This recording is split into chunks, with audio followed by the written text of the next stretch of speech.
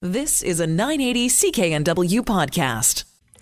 Welcome back to the Sunday Night Health Show. Maureen McGrath hosting this program for you.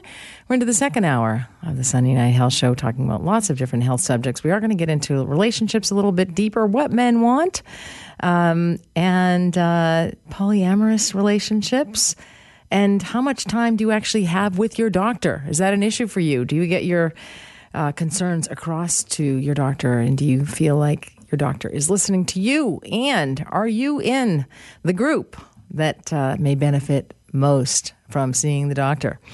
But right now, I just want to continue on a little bit about turning up to the emergency department in acute respiratory distress, potentially at the end of your life, having been diagnosed with a terminal disease or illness or cancer, or having never had the conversation about what you want to be done.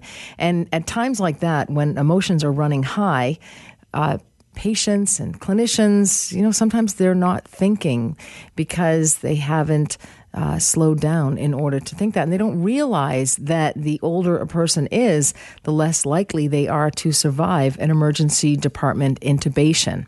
And so I had reviewed a study in the first hour, at the end of the first hour, and this physician has come up with an illustration, a physician who had done the study, who has come up with an illustration about what you can expect after intubation. And intubation is essentially a breathing tube. It's a plastic tube that's inserted into the mouth, into the trachea, into the lungs, and you're given ventilated breaths or continuous positive airway pressure, CPAP. And so, but when you are between 65 and 74 years old, and he's done this beautiful illustration with showing the different percentages. About 31% of people who are intubated after an emergency department intubation will survive and return home. 40% will survive and be discharged to a nursing home, and 29% will die in the hospital. For 75 to 79-year-old people, 34% will die in the hospital after having an emergency department intubation. 43% will survive and be discharged to a nursing home, and 23% will survive and return home. In the 80 to 84-year-old category, 19% will survive and return home, 41% will survive and be discharged to a nursing home, and 40% will die in the hospital. And this is the thing, clinicians and patients think, intubate him, intubate her, so that we can prolong their life. But it doesn't necessarily, according to this research study that looked at 500,000 people over 8 years or so, it doesn't necessarily mean it will prolong your life. In fact, you may die. And if you are in the 85 to 90-year-old category, and many people in this age category are intubated in hospitals, 43% will die in the hospital. 42% will survive and be discharged to a nursing home, a fate worse than death. A lot of people want to age gracefully in their own home. Aging in place is so much more aligned with quality of life. And in the 85 to 90-year-old category, 15% only will survive and return home. And if you are over the age of 90, 50% will die in the hospital. 36% will survive and be discharged to a nursing home, and 14% will survive and return home. So these numbers are staggering, and this is the kind of conversation, this illustration is something that clinicians need to talk to their patients about, especially if they've been diagnosed with terminal illness, because when emotions run high, when people are panicking, when some people are not ready to let go, some family members are not ready to let go, this is no time to make a decision. But learning something about the patient as the clinician, like what is most important to your parent, for example, or to your loved one, whomever that may be, and learning a little bit about that may help a clinician to guide the experience, the end-of-life experience for the patient. And so if communication, if being surrounded by family and being able to talk is important, then being intubated is not potentially the best decision for somebody. All of this has been, the survey and this research study and this illustration is by Kai Auchi, and he is a emergency medicine physician at Brigham and Women's Hospital in Boston. So this is just something to think about. But, they're often intubating patients who are having hospice care at home. So it's already been decided the end of life, but then people may panic, and maybe not everybody in the family understands or is at the same place. But as a physician told me once, he said, we help people to live, and we need to help people to die as well. I was having a particularly hard time with the death of a 13-year-old child of leukemia. She went off to camp, and 3 weeks later, she died after having been diagnosed with acute lymphocytic leukemia, ALL. And she had a very, very difficult end of life where she was just so thirsty, and it was just heartbreaking to watch. And she wasn't being given fluids, and she was just begging for fruits, and she's saying strawberries and watermelons and blueberries, and she was so thirsty, and so it was particularly difficult. And so he came in and he altered the end of life care for this child, and it was at that time that he said, this is wrong, and we need to help her to die. And the parents, as you can imagine, had just a horrific time letting their daughter go. And in fact, the mom held her for a full 8 hours after her daughter had died. You can imagine she sends her off to summer camp, and before she's going to return home after the month, she has passed away. So the mother had a very, very difficult time. Of course, we put our children outside and it's a little cold and we want to make sure they have a jacket on. Never mind, being in a hospital and, being given a horrific diagnosis for a child. And so those words always stuck with me that, yes, we do need to help people to live and to live a good quality of life, but we also need to help them to die when it comes to the end. And the end of life can be really difficult for a lot of people, and no two patients' stories are exactly the same. And also families deal with it very differently because people can be at different stages of acceptance or being different stages of the grieving process. Some people may or may not be ready to have their parent or their child or their sibling, end their suffering. People can make decisions today in terms of their rights to die, and they can make that on their own without maybe their partner. I've seen that in my clinical practice as well, where their partner wasn't on board but had to respect the decision because the person just couldn't go on any longer with a particular chronic pain condition. So it's a tough time. I love life and I love to enjoy it, and I embrace every minute of it.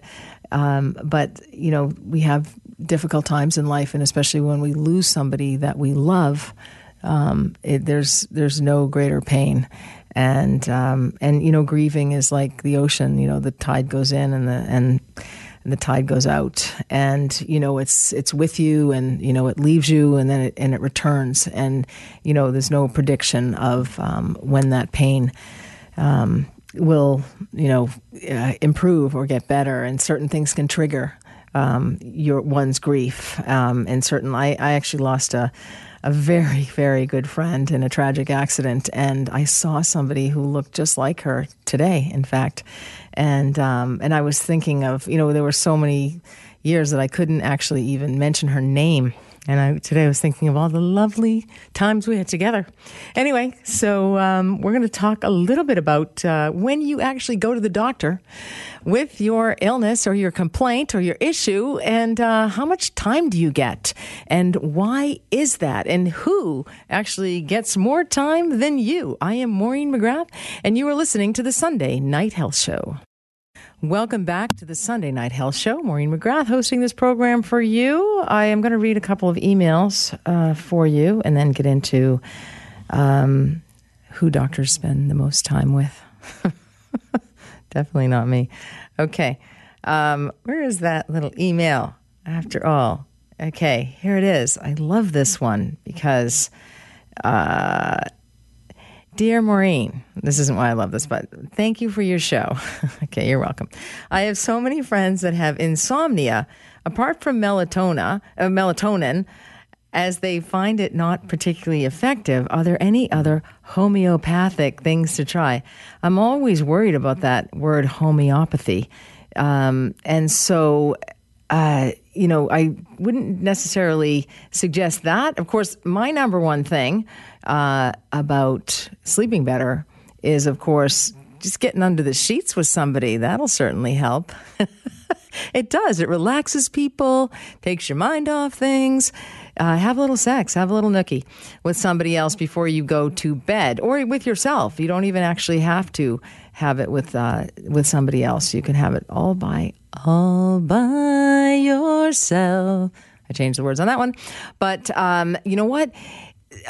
I had heard a sleep doctor speak at a conference one time, and he said that you need to do 30 minutes of exercise a day and get your heart rate up above 120 in order for that to have an impact on your sleep.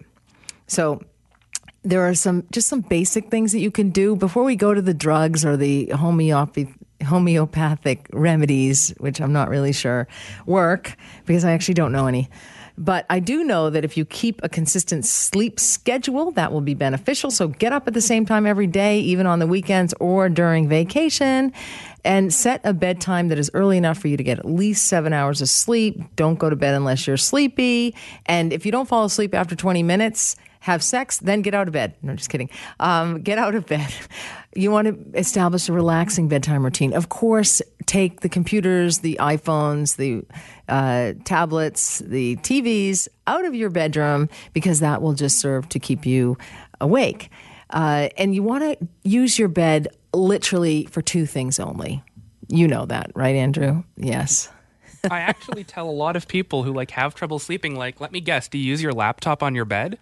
And wow. they go, yep. And I'm like, yeah, that's why. Exactly. Because your body doesn't know that your bed's for sleeping now. Exactly. And do you know what? They have these, they're appealing to me, but the cobbler's kids have no shoes. They are like a rolling table that you can actually roll. It's very modern looking. It's a very, it's like a table that rolls, from the bottom of your bed to the top. So it's like a desk in your bed. That's not good because then you're not used to your bed being for sleeping. Or sex. That's the other thing. Yeah, exactly. Those are the only two things. So it's not for doing work. Yeah, and it's not for anything else. I always tell people just don't sit on your bed. Just sit on a chair. Exactly. Get up. And so I'm refraining from purchasing one of those desks. Good idea. For my bed. But you can read a book. That might help. That'll help people to fall asleep as well. Make your bedroom your oasis. Make it quiet and relaxing. Spend some money on your bedroom, on the sheets, on the bed. Make sure it's comfortable. Lots of pillows because you want to prop yourself up and, some, into different positions, take advantage of those pillows and utilize them for different positions to make sex just that much more enjoyable. Like lock and load or something is a little bit nicer when you've got a whole bunch of pillows around. Okay. We weren't doing sex positions on this segment. No, we're doing sleep. Anyway, so you don't want to have a lot of bright light. Exercise regularly, maintain a healthy diet, avoid consuming alcohol before bedtime. A lot of people think I'll have a drink and that'll help relax me and go to sleep, but then you wake up a little bit later, so that's not great either. Don't drink coffee in the late afternoon. And you know what? Look at how much coffee you're drinking all day long as well. So that's something to consider because people might have, 8 cups of coffee. I had somebody tell me that he cut down on coffee. He said because by 11 o'clock he was miserable. And this is a really nice guy. And he said he was biting people's heads off. So he had to cut back on his coffee. So if you're biting people's heads off, cut back on your coffee. Potentially, 1 to 2 cups is fine. Anything in moderation. So, you might turn up to the doctor's office because you may not realize that you're biting people's heads off, but you might be irritable. There was a U.S. study that found that just 36% of doctors posed an open-ended question to get patients to talk. After a doctor poses a question such as, "What brings you here today?" patients get a median time of, do you have any idea how long patients get to answer before the doctor will interrupt? What do you think? How long patients get to talk before the doctor interrupts? Yeah. So say the doctor says, "Hey, how are you? What brings you here today?" What do you think? I'm going to go with 4.5 seconds. Wow, no, they're better than that. They're Okay, good. actually a little bit more caring. That is not 11. a reflection on my doctor. My doctor, she's wonderful. She's fantastic. Okay, But 11 seconds, which isn't a long time. that is also not a long time. That is not a but- long time. I have to say, it happened to me one time. I actually had injured my tailbone. I think I've talked about this on the show before. So I went into the doctor and I said, "I've injured my tailbone," and he said, he didn't listen to me at all, and he just said, "Here, go and have these lab tests to rule out ovarian cancer." I'm like, okay. So I go and I leave and I think about it and I think, you know what? I don't have ovarian cancer. You didn't listen to me. And so I went back to him and I said, "I have tailbone pain. I need a cortisone injection." And so he did. He said, "Okay." I said, "I don't have any time to do this whole ovarian cancer thing. I don't have that. I don't have any other symptoms related to that." So sometimes you have to speak up, and that can't be easy for a lot of people, especially when you go to see a doctor. But a doctor will interrupt you and think that they know what your diagnosis is or what you're talking about within 11 seconds. And so that can be very challenging from the patient perspective, because a patient wants to feel comfortable that the physician is there to help, and they won't feel that if they're not being heard. So it's important to listen. You know, quite frankly, I'm not a physician. I'm a registered nurse. When patients come into my clinical practice, especially if they're having relationship issues, I literally just sit there. I say, "What brings you here?" or "Who referred you?" or "How did you find out about me?" And that's the only question that I ask. And then I let them carry on and tell me. And I literally listen for 15 minutes because they will go on. And I intentionally do that because they have to tell their story. They have to share their story. Otherwise, we're not going to get to the bottom of it. And I learn a lot when I hear, mind you, I have an hour with patients, so that can be helpful. And sometimes that goes over too because I have no healthy limits or boundaries. So I actually need some people-pleasing assistance in the coaching department. But, you know, especially patients with multiple problems. So that's difficult. And so just in case you were wondering, the people that doctors spend the most time with are the pretty people, of course, the better looking people. There's research to show that, to demonstrate that those people actually get put up to first class more. You know, they get seen by the doctor more. No kidding. It's so shallow. And I'm Maureen McGrath, and you're listening to the Sunday Night Health Show. Welcome back to the final strokes of the Sunday Night Health Show. Maureen McGrath reporting on the different ways we are loving in Canada these days. If you know, typically you've probably had a romance trajectory that you grew up with, perhaps believing in, dating a little bit, finding the one, settling into a committed and monogamous relationship, and of course, live happily ever after with your prince or your princess, all the while maintaining a sizzling, hot sex life the entire time, naturally. But if you've ever dated before, gotten married, been in a relationship, you realize that might not be the case. So the problem may not be with ourselves, but it might be with the narrative that we have been told to ascribe to. According to one 2016 study, about 20% of people are exploring another kind of a happy ending. Not that kind of happy ending. The kind that involves multiple relationships with multiple people. There are lots of myths about that. And you've no doubt heard about monogamish or non-monogamy. And while there are many forms of it, polyamory is the practice of having more than one romantic or sexual partner at the same time, is definitely gaining the most visibility and popularity in our world today. In fact, it was the fourth most frequently searched relationship term on Google in 2017.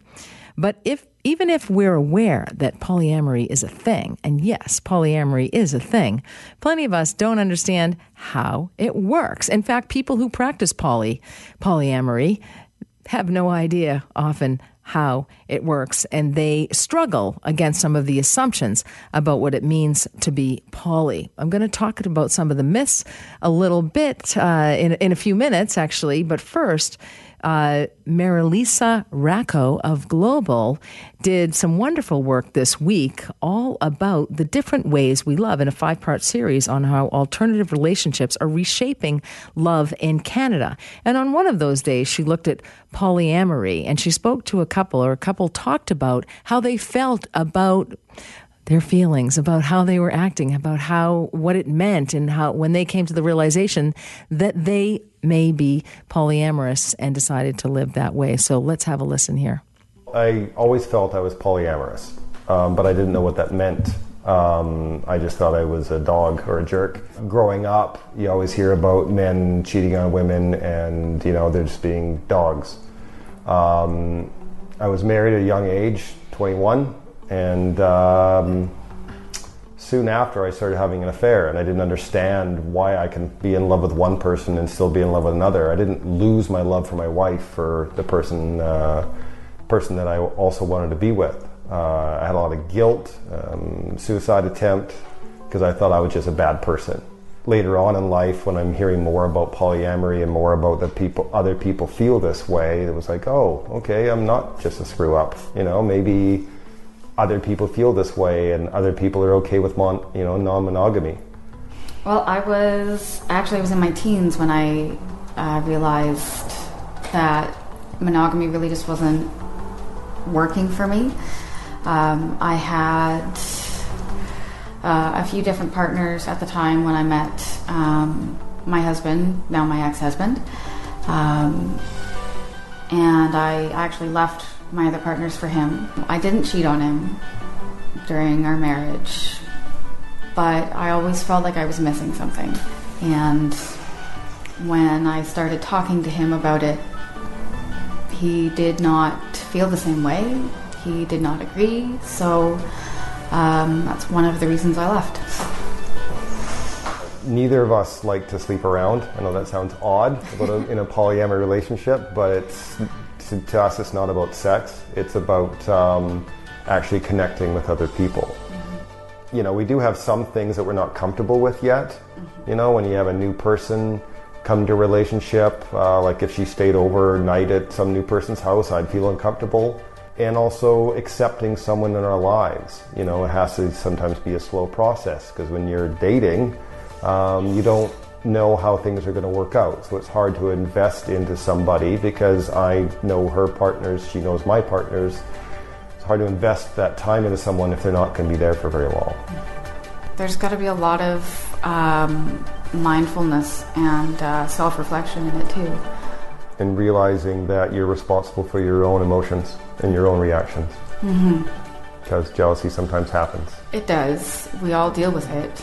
But that's the thing, is you can deal with it without it being, the end-all, be-all. It doesn't have to be, I'm really jealous or I'm really envious and it's a horrible thing. It can be a self-improvement. Yeah, you can't do that because this is how I feel. That's not really right. No, this is how I feel, so I'd like to do something to work on that.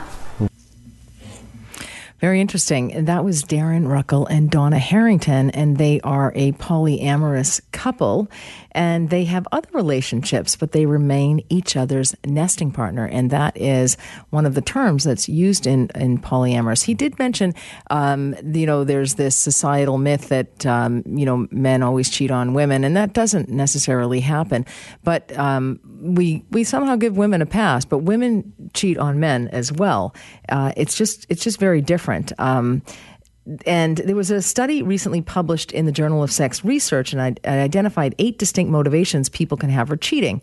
And I know this is a little bit off the side, but it looked at personality, gender, attachment style, and they had some key findings around committing infidelity, and sexual desire motivations was one of them. Cheating because you want more or frequent or different sex was common among men. But the problem with this study, and a lot of studies are flawed, this particular study they surveyed 20-year-old men who were in university.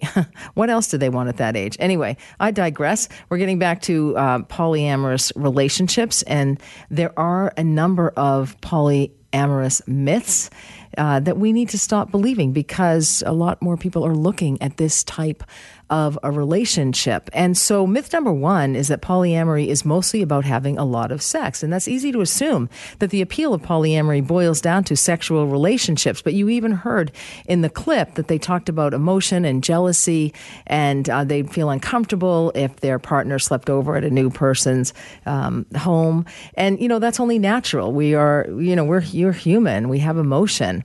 And the first thing that poly people will say is that they aren't into polyamory for the sex, or at least it's not just for the sex. It's about loving. It's a certain openness that is not necessarily in other relationship models. And polyamorous people build what they see as a bit of an extended support network, where some of the connections, but not necessarily all, involve a sexual component.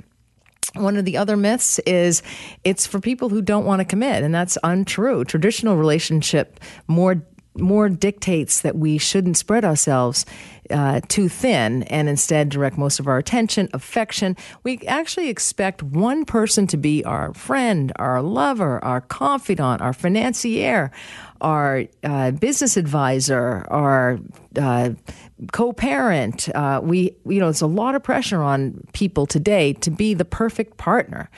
And so we direct most of our attention, affection, and love toward one other person. But if you've ever struggled to squeeze your significant other into your calendar, you can probably appreciate just how complicated this could get as the number of relationships you're maintaining expands. But what happens in these relationships is that there are although this can be a challenge in a polyamorous relationship, you can have somebody who, you feel comfortable talking with, somebody else that you might want to have sex with, somebody else that, you co-parent well together with. So, and the capacity for loving partners deepens as time goes on in these relationships.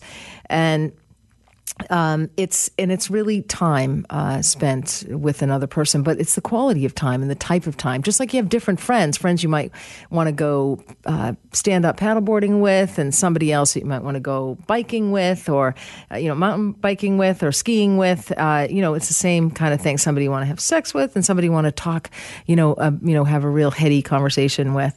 Polyamory is another myth, is that polyamory can never really work because humans are jealous by nature, and sharing is certainly difficult, especially when it means giving up something that's important to you. Even so, many people assume that poly folks are above feeling jealous, but they are not. The major difference is that poly people learn to respond to feelings of envy with openness. They also have communication styles. They are into this, together. They're, as you heard the gentleman say, that he always knew he was polyamorous, and so this is something that they're navigating and learning all the time. And it's not that they just sit around and have orgies all the time. It isn't about group sex, and it's not all about sex. So it's not, definitely all about that. Yes, of course, it can happen under certain circumstances, but there are many people who never engage in group sex.